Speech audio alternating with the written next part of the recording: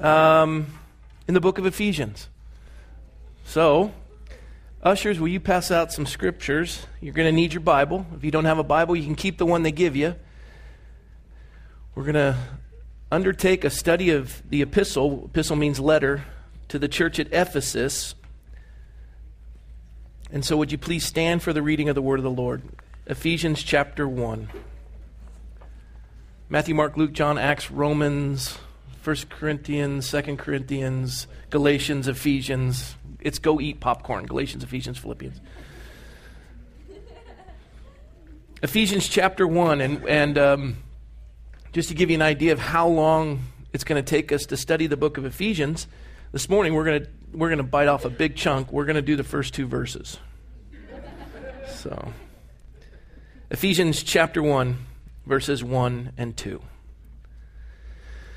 Paul, an apostle of Jesus Christ by the will of God, to the saints who are in Ephesus and faithful in Christ Jesus, grace to you and peace from God our Father and the Lord Jesus Christ. And then would you turn with me to 1 John chapter 4. 1 John chapter 4, it's almost towards the book of Revelation. 1 John chapter 4.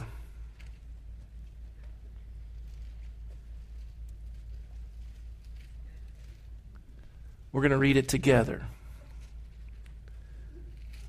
1 John chapter 4, verse 19. On the count of three. 1, 2, 3. We love him because he first loved us. Why do we love him? We respond. He initiates. Keep that in mind as we prepare to study the book of Ephesians. Let's pray. Lord, we're thankful for the epistle that's before us. That Paul would have spent 3 years in Ephesus pastoring this church, having a love for these people, and that he would pen these words from a prison, speaking of the riches that we possess in Christ, and the joy that is to be found, and the strength and the motivation to walk this Christian walk in such a way that we would find that abundance, Lord, and tap into the abundant resources of heaven and all that we would say and all that we would do. So, Lord, I ask that you would take this epistle and you administer it to every heart and encourage us in the coming days as you did with the church in Ephesus. And so, Lord, I pray your blessing, your encouragement, your peace.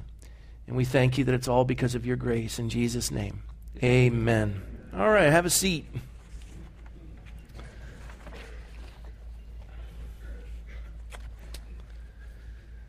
I want to read you a story. I was affected by it. On January 17th, 2009, Marvin Scher's neighbors became concerned about him and went to his house to check on his well-being.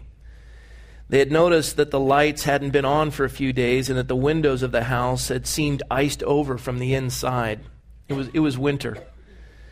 They also hadn't seen Marvin looking out the large picture window as he did so frequently, and when they entered the house, they realized the power was not on.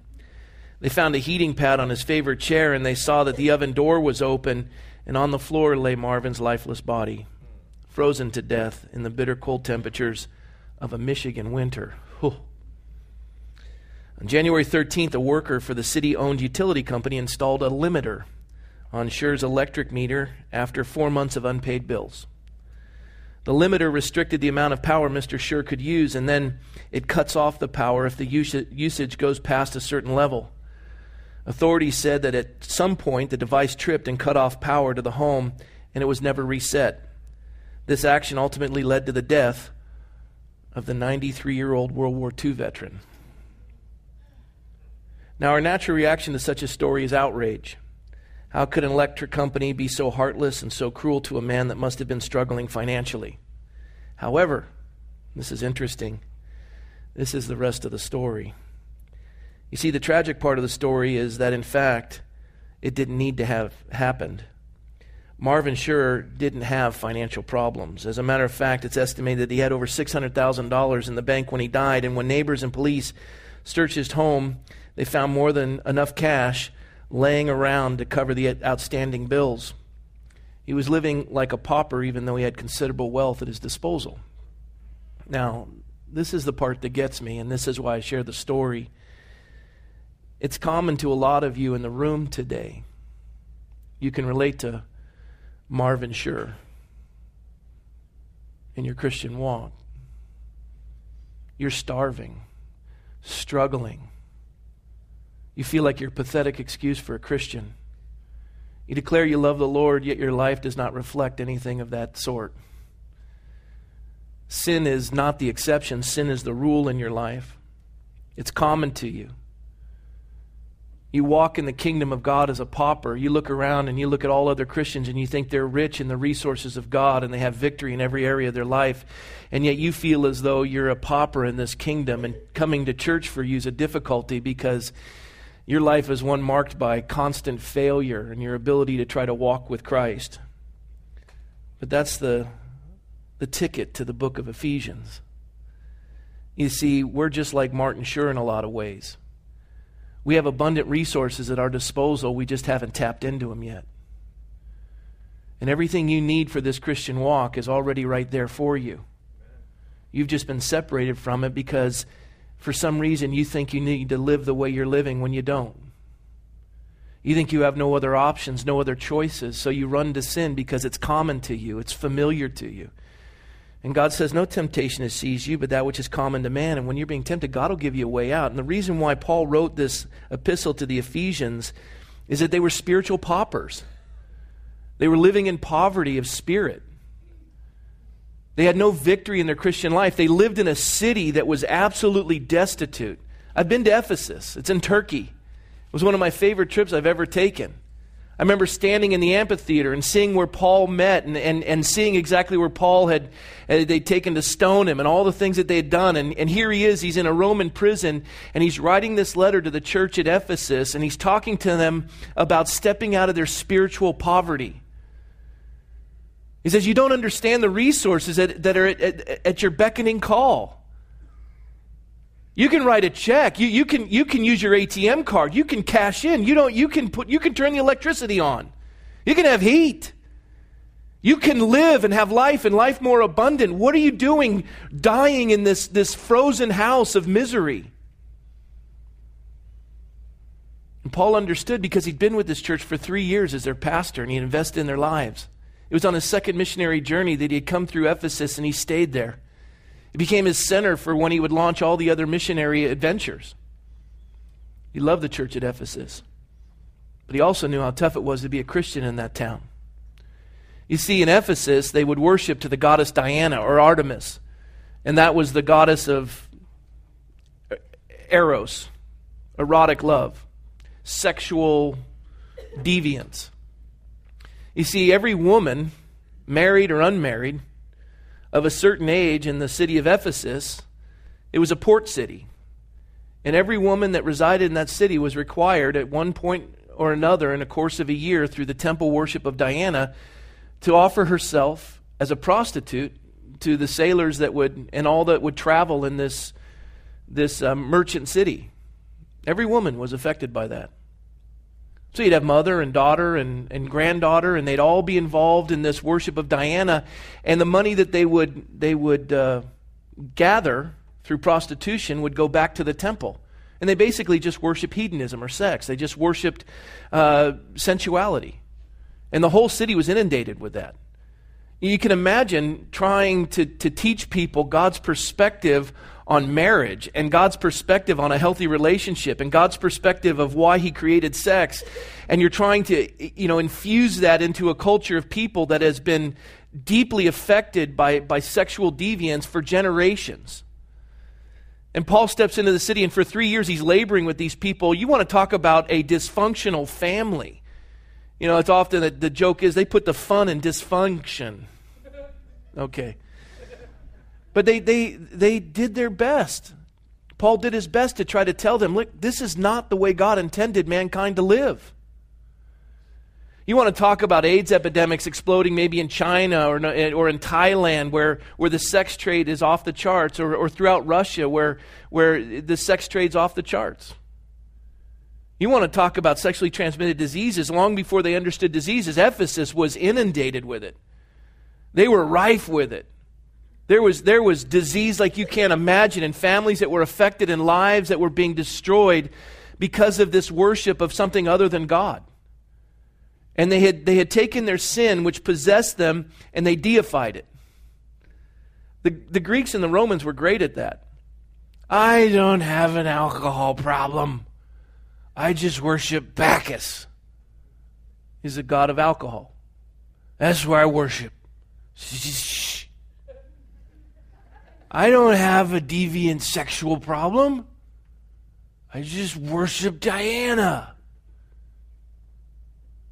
And you know what you worship is what you give your time, treasures, and talents to. Some of us are going, how stupid could the Romans and the Greeks be that they would worship these gods? Well, stop for a minute. What do you give your time, treasures, and talents to? Look at your checkbook. Oh. You can worship cars.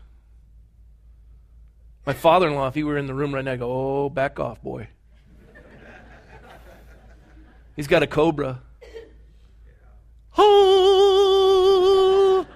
He's got a shrine in there too. You walk into his garage. Oh!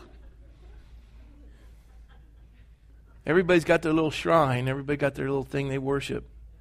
I love what Pastor Dave says about television. The idiot box, the window into hell in the corner of your living room. I come to realize it's not in the corner of the living room. It is dead center, and it's enormous. Oh! And you just, cable bill, whoa, paying it, and you got everything on movies and racks, and time, treasures, talents. Well, I put a lot of treasure in that. How much time you spend in there? As much as you spend in the Word? No, Pastor, watch where you're going.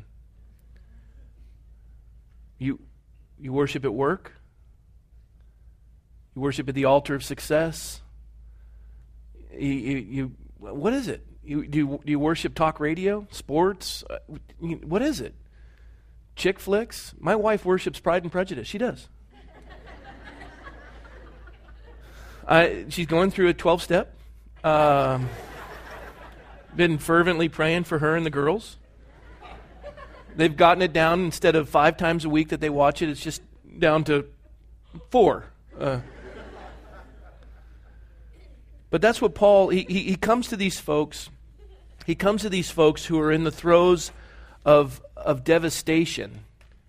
And then as a Christian, you realize, because where sin abounds, grace abounds even more. As a Christian, you start to realize the emptiness of worshiping false gods. Listen, if drugs worked, if they really worked, why are people who are on drugs so miserable? Why can't they hold a job? Why don't they make you better? Why do you need more? If sex worked, why does there have to be a new centerfold every month? Why do you have to have picture after picture after picture after picture after picture after picture after picture? Why? If it works, why? Why do you feel empty? If alcohol works, why do you wake up in the morning with such a stinking headache? Why does your body fail? Isn't worshiping something that's powerful able to help you? Why is your family destroyed when you come out of a binge worshiping Bacchus? But when you worship God, it's amazing. You walk away from worshiping alcohol, it's like a country music played backwards. If you do a country song backwards, your dog comes home, your wife comes back, your kids love you, you get your job back. You do country music forward, and I lost my wife, I lost my dog, I lost my everything, and I drink alone, I drink alone. I got friends. I see a guy thing on Garth Brooks, you know what I'm saying? Where the whiskey drowns. Sad is what it is, sad. But when you worship the Lord, everything comes back, and He restores the years the locusts have eaten. And Paul's saying, you want that kind of life? You want that kind of life? You got to understand that when you come to Christ, there are a few things to understand. And he wrote this to the church at Ephesus, and when he's writing it in a Roman prison. That's what's blowing my mind. He's writing it from a Roman prison, and he's declaring all of these aspects. Now, when he's writing to this church, and he's writing this letter to this church, we find in the book of Acts in a number of areas some of the things that had occurred in Ephesus while Paul was there. First of all, he baptized an enormous number of John the Baptist's followers.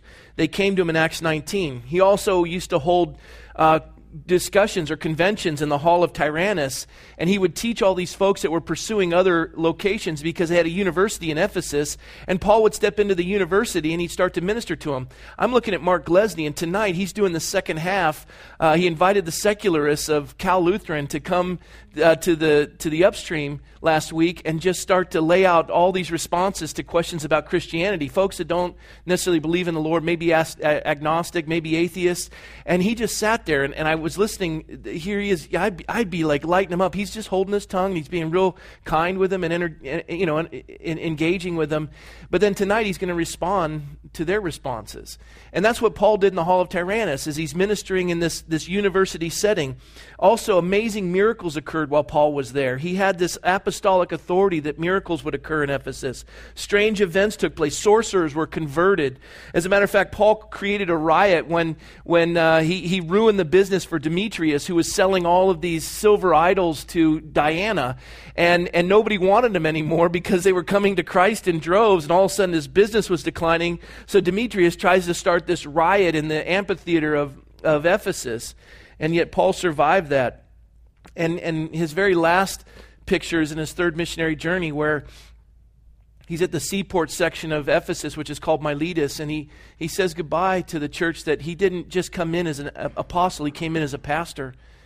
And he's saying goodbye to these folks that he loved on for 3 years, and they were sad to see him go. And as he bid them goodbye in Acts chapter 20, he would never see him again. He would be dead shortly thereafter. And so Paul is now in this prison that will ultimately end in his death.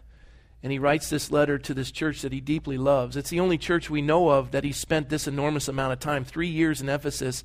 Again, he didn't come in writing to a church that he didn't know much about, or someone had said something like in Corinth. He's writing to a church that he had labored with them for 3 years. He spent time discipling them. He spent time loving on them. He did visitations to the sick. He did all kinds of things.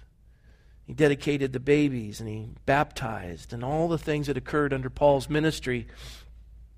And it's a powerful picture. Now, this epistle is not a typical epistle, because Paul would write and correct churches in his other letters. Epistle means letter. He would be correcting of churches, whether he'd be discussing it to the Philippians or he'd be correcting the church at Corinth. But in Ephesians, they call it the queen of the epistles, the queen of Paul's letters, because it's very much like the book of Romans that Paul wrote, because it deals with church doctrine. It deals with the doctrine of the believer. It sheds light on every other letter he's written. It is an amazing letter that Paul wrote to the church at Ephesus. He knew that they could handle this deep insight that he would share with them. And Paul is the author, and so with that being said, I want to take a look at how he begins with just the first 2 verses, and we'll take communion together because it'll tie in. And so let's take a look at Ephesians chapter 1, verse 1. In Ephesians chapter 1, verse 1, it begins by saying, Paul, an apostle of Jesus Christ by the will of God. Now, I want to focus a little bit on apostle. Folks believe that there are modern day apostles today. Not possible. Not possible. 2 things were required for apostles, and it was an apostolic position. It was a title that was granted to the 12. And then when the 12 diminished because Judas hung himself, they replaced the 12 with one other. And some think it was, what's his name? But it wasn't. You can't even remember his name. It was Paul. And Paul on the road to Damascus saw the risen Jesus Christ. And as a result of that, he said, I'm the least. And but I am an apostle. And I personally believe that was Paul's, folks are going to disagree with me. You know, Paul discusses the thorn in his side that he prayed to the Lord to deliver him from, but God wouldn't take it from him. And he said, my grace is sufficient for you in your time of weakness. And some people said that the thorn in his side was some sort of physical ailment or his blindness, because he had been beaten so badly that he's probably blind, and he asked God to deliver him from blindness. It could have been some demonic oppression or whatever. I believe it was simply this. I believe it was the fact that the other apostles didn't recognize him to be an apostle. And that was tough. Whether you agree with me or disagree, my opinion, $1 gets you a cup of coffee, so will yours. So that's probably a little more now. I don't know how expensive it is. But Paul's an apostle, and two things required to be an apostle. One, you had to see the risen Jesus, the risen Savior, the resurrected Savior. And secondly, you had to have this divine power of healing and miracles and things that would occur. And it had to be appointed by Christ. God had to give that. And there aren't any today. And it doesn't come through apostolic succession. I mean, that's a gimmick. Apostolic succession that, I can trace back the lineage all the way to Peter, and that's where Paul or Thaddeus or whatever. It doesn't work that way. Apostles were for a season, it's over. Now, also it means to be sent. And in a sense that the word is going to be used in the original Greek in other terms relating to those who were sent to go minister. But in relation to this apostolic calling and what Paul is declaring of himself, there's only 12. And when they died, that was it. Done deal, shut down. They were also in such a position that when they would write with divine inspiration. And so their words were legitimate. And that's why we have them. And they're inerrant. They're perfect as far as we're concerned. And they had that ability to write these things. And so he's an apostle. Not of his own doing or the calling of man, but by Jesus Christ himself. Jesus is the one who appointed him, and it was by the will of God. And I would share this with you. This is a picture, and this is what shows me the strength of believers. And this is the thing that I enjoy so much, is when I run into a believer that understands what God's will for their life is. Paul knew the will for his life. It was to be an apostle. And when you come to a place in life where you realize you're right where God wants you and you're okay with that, that's pretty cool. I'm okay with being a pastor. For years I thought, I don't know. And then one day I just realized I really love what I do. I love what I do. I love the calling on my life. I love that direction. My brother, he settled in to realize that he is a missionary to the business world. He loves it. He loves his calling. He loves his direction. He's good at it too. I look at Dr. Peter St-Pierre. You go into his office, Christian music's playing, and you're going to pretty much be guaranteed you're his patient. You're going to hear about Jesus. He's a missionary to people who thought that they had physical ailments, but they actually have spiritual ailments. And he ministers to both body and soul. Everyone has a calling. You hear Pastor Dave, here he is selling yellow pages for AT&T. No, he doesn't sell yellow pages. He's a minister of the gospel for Jesus Christ to customers God would bring him, whom he prays for. And he also honors his employer and does right by his employer to give a testimony in that regard. But he knows where the will of God is in relation to what he does. Some of us are always so irritated by what we do that we never settle in to see what God wants to do in and through us. We think that our employment is to bring our comfort. Our employment is to do the will of God. And you lose that direction when you lose that perspective. And Paul says, this is a will of God for me. And you think, wow, an apostle. Well, I could probably step into that will if it was an apostle, maybe a pastor. Think about what that meant to be an apostle. Every city you go to, you're kicked around and beaten, and riots or revivals break out. And you're writing letters to churches that you used to be a pastor in because you're in prison in Rome waiting to die. Oh, that's a noble calling. And he's saying it's the will of God for me, and I'm content in it. And it's by the will of God through Christ Jesus. Can you say that about your employment? Can you say that about your calling in life? Are you bitter in what you do? I just care for children all day long and clean up messes. Really? No, you are imparting into the next generation the truths of Jesus Christ and raising them in the love and the admonition of the Lord. The powerful calling that has upon the world.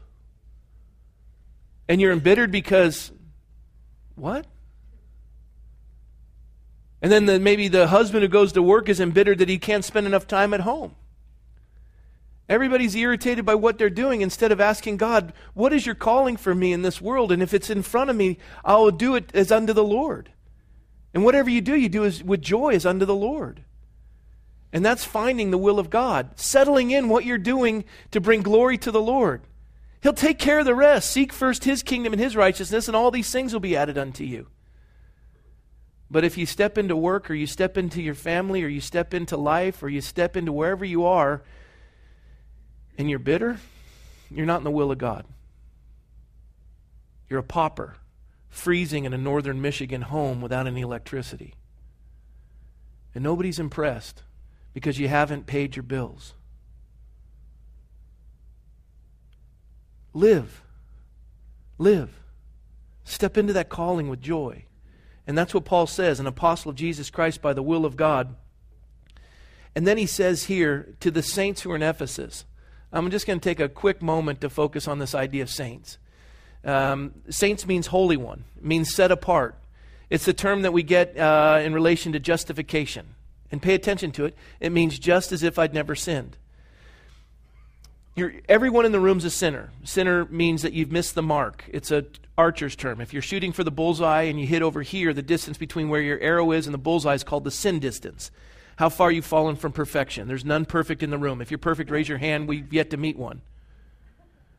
Right?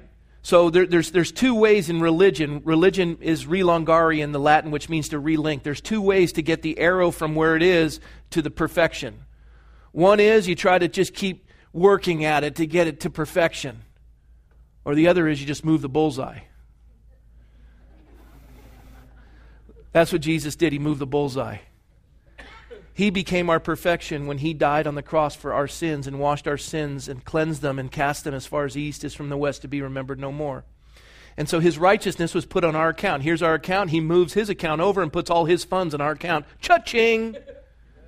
We give Him our sin, we get the riches of heaven. I think that's a good deal. Anyone disagree? And so all the riches in Christ are brought right here, and that calls you and me saints. What? Saint? Saint? Isn't saint something in the Catholic Church or some of the apostolic churches, the Orthodox churches, Serbian Orthodox? Aren't there saints, Armenian saints, Catholic Church, saint? Saint means holy one. Holy means set apart. God delivered you, He justified you, and now He's setting you apart, sanctifying you for His purposes, good works that He prepared beforehand that you would walk in those. You're already made righteous, you're perfect. He looks at you in the blood of Christ has cleansed you from all sin, so He looks at you and He sees you in His Son's righteousness. Not in your wretched sin or in my wretched sin, He sees us in His Son's righteousness. And so as a result of that, He now calls us saints, and He says, now I've cleansed you, now I want you to get out and start doing the will of God. And you're like, well, wait a minute, isn't a saint somebody who's attained like super Christendom? No, I'm a saint. Saint Robert. We're going to sell little statues of me out there. I'm the patron saint of red meat consumption. I worship at a barbecue. No. Listen, I want you to ponder that when you go to lunch today. I didn't really mean that. I didn't. It just came out. No, but listen, when you go to lunch, I want you to look at each other and go, St. Jack. Right? St. Ralph. That sounds funky, but we're working on it. Amen? And as you contemplate this idea of sainthood, it's not as the Catholics would look at it. Catholics think after you die, they've got to prove that there was somebody out there that saw you perform a miracle, and then they bring in what they call a devil's advocate, and then they have to discuss it, and it goes before a canon, and they have to vote on it, and then it's decided, and then you're deified, not deified, but you're brought to sainthood, and you're recognized as a super Christian.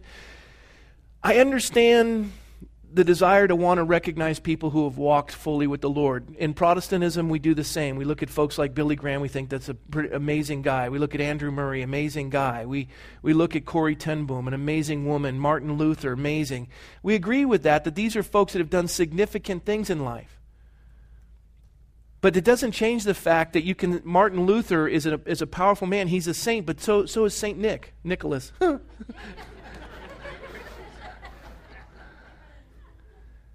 And the idea is, what makes us special? It's the Lord. It's nothing that anyone did in superhuman ability that they attained some sort of achievement, so we recognize that. We're thankful for people who've gone before us, so great a cloud of witnesses, but we're still saints. We're holy. Now understand that. You're holy. And this is the picture, because this is what sets apart Christianity from every religion in the world. And this is where we're going to come to our point as we prepare to take communion. When the Apostle Paul says to the saints who are in Ephesus, faithful in Christ, faithful just is another word for Christian, faithful in Christ Jesus, and he says these two things. He says, grace to you and peace from God our Father and the Lord Jesus Christ. Now I'm going to wrap it up with this as we prepare for communion. Understanding this term saint and then seeing what Paul declares, grace and peace to you.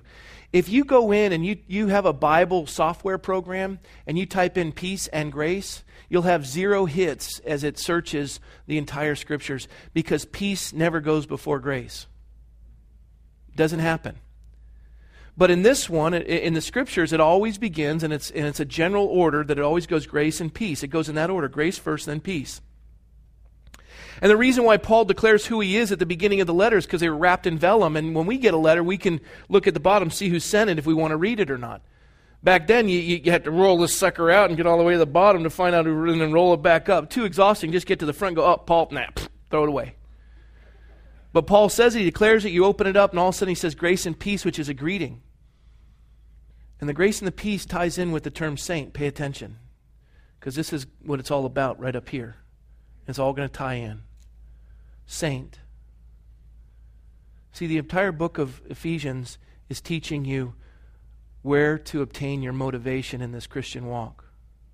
Your inspiration, your motivation for this Christian walk. This book was revolutionary in my life, as was the book of Romans. I came to Christ and I tried to earn God's favor. I always thought that if I was praying enough and reading enough, God would love me more. God would be a debtor to me and He'd owe me something. And in contrast to that, the times that I would be indulging in sin and struggling, I didn't think God wanted anything to do with me. I didn't think I should even be in church. I didn't think I was worth anything. I would even question my salvation, wonder if I'm even sufficient to call myself a Christian. But the beauty of the passage is it begins for us as we undertake this study of the bank account of God, this queen of the epistles, is remember this.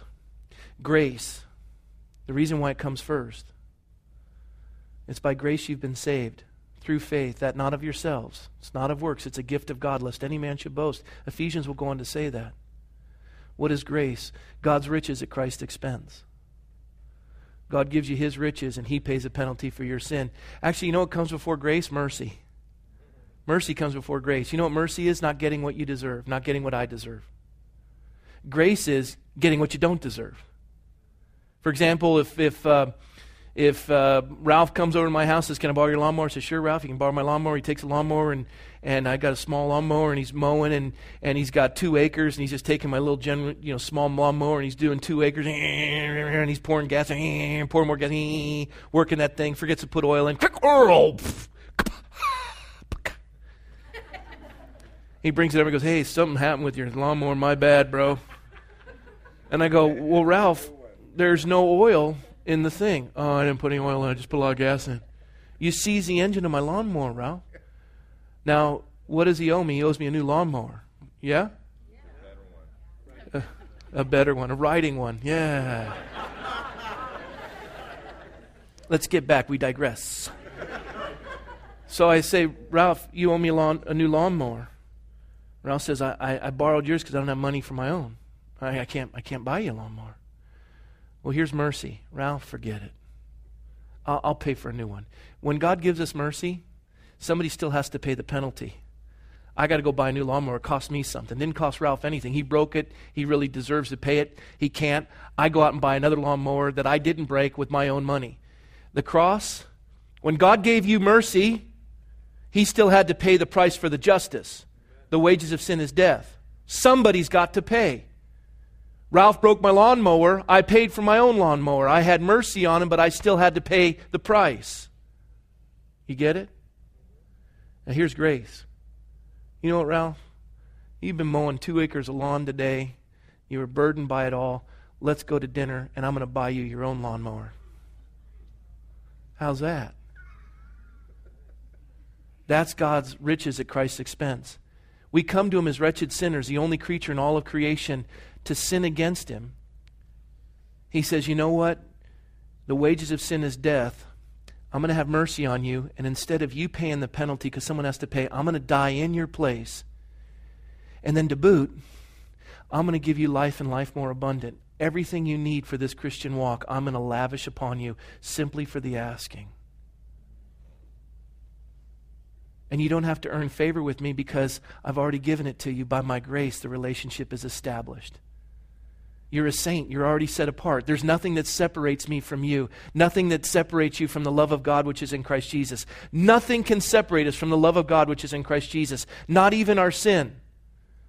Now, Satan is the one who condemns and he tries to make us think God wants nothing to do with us. But you walk in that freedom to say, God, have mercy on me. And God says, I already did. Will you forgive me for my sin? What sin? I did that before. And this is what happens. When you realize that your relationship, that you are a saint, a holy one, set apart because of God's grace, His mercy and His grace, what transpires when you walk in that grace and you receive it is something the world is longing for and they can't find. But you have it. Child of God, you have it. It's called peace. He's the Prince of Peace. Peace that passes all understanding. Even in the midst of the circumstances and the trials, that peace just comes upon you. Ask Kathy Lejeune, who's going through cancer. Peace. How do you do that? I walk in God's grace. Everything's falling apart around, but I have peace. How? God's grace. God's grace. And that peace can only come when you're right with God. If you're not a believer this morning, you don't have that peace. You've tried to find it in Bacchus and Artemis and every other god or goddess on the face of the earth. You've been trying to find it in a bottle. You've been trying to find it in a pill. You've been trying to find it on the TV. You've been trying to find it in a help or in a mate or a relationship or your education or your work. And it's not there. You're empty. That's why you're here. Oh, no, I'm not here. They drug me here. Oh, okay, I see the chains. You're here the same reason we got here. We were in the same boat as you. We were miserable. And all of a sudden, the God of the universe said, I got a provision for you. I'm going to pay the penalty for you breaking the lawnmower. And I'm going to lavish on you everything you need. I forgive you. But here's the deal. You got to ask for it. Will you forgive me, God? You bet He will. But you got to ask for it. You got to recognize that He's ready to give it to you. You got to recognize that He's Lord and He's God. And then He gives you all the riches. You give Him your mess and He gives you His kingdom. And the peace of God, which passes all understanding, falls upon you like you've never known before. I've been walking in that peace for over 25 years. It's the greatest riches the world has ever known. And I'll close with this as we prepare for communion. I heard a pastor at a conference share that he was coming home from a previous conference and he was speeding. He was in the southern states and he was speeding and he gets pulled over by the sheriff. And his wife's in the car with him. The sheriff comes walking up. He gets up to the window and the window rolls down. He says, you know you're speeding? His wife goes, he sure was, and he's a pastor.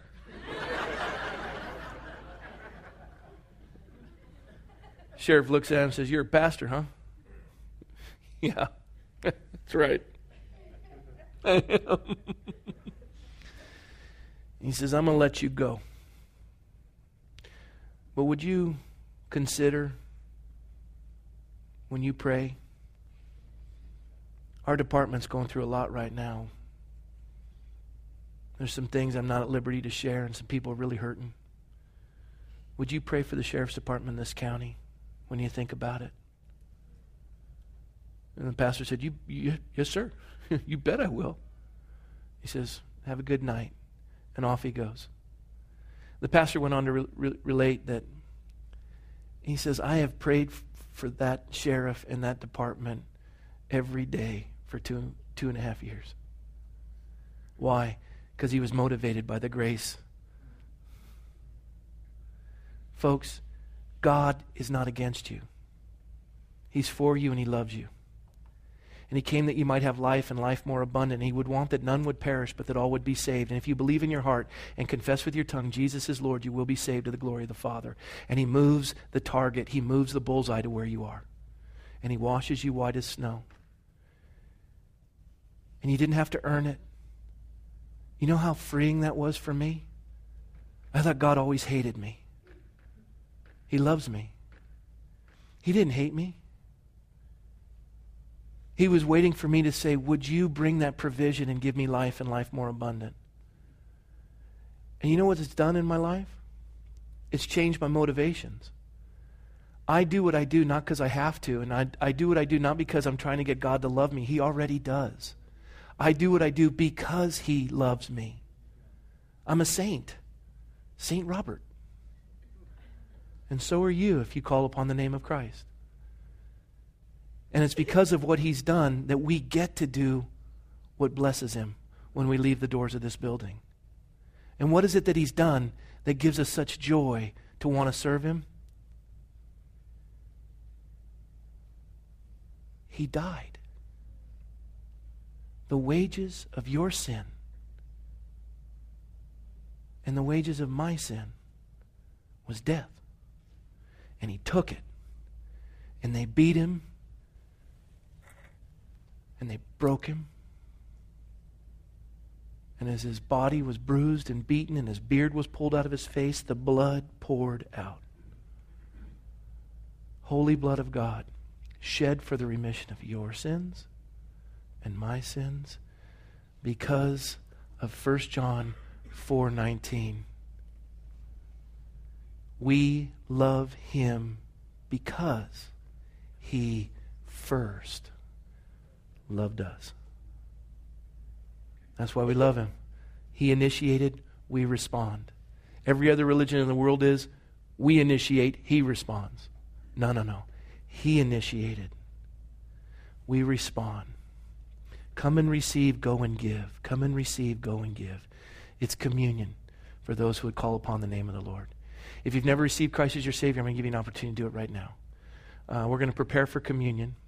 I'm going to give an opportunity for you to receive Christ because communion, it just doesn't work for you if you don't know the Lord. You're just eating a cracker and drinking a cup. Jesus needs to be your Lord because he said, as often as you do this in remembrance of me. He's got to be your Savior if you can do it in remembrance of him. And he's going to save you right now if you've never received the Lord. I'm going to make it real simple.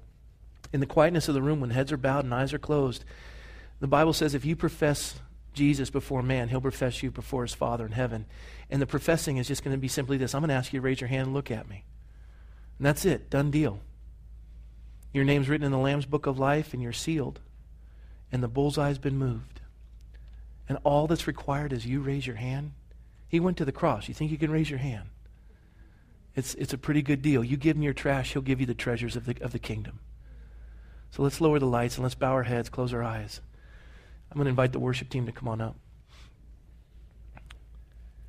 Lord, as our heads are bowed and our eyes are closed, and as we've begun this study of this letter to the church at Ephesus, a city that was inundated with sin and misery, Lord, by inspiration of you, Holy Spirit, you used the Apostle Paul's hand to declare that the people in Ephesus were saints. And then you went on to say, grace and peace to you from God the Father and the Lord Jesus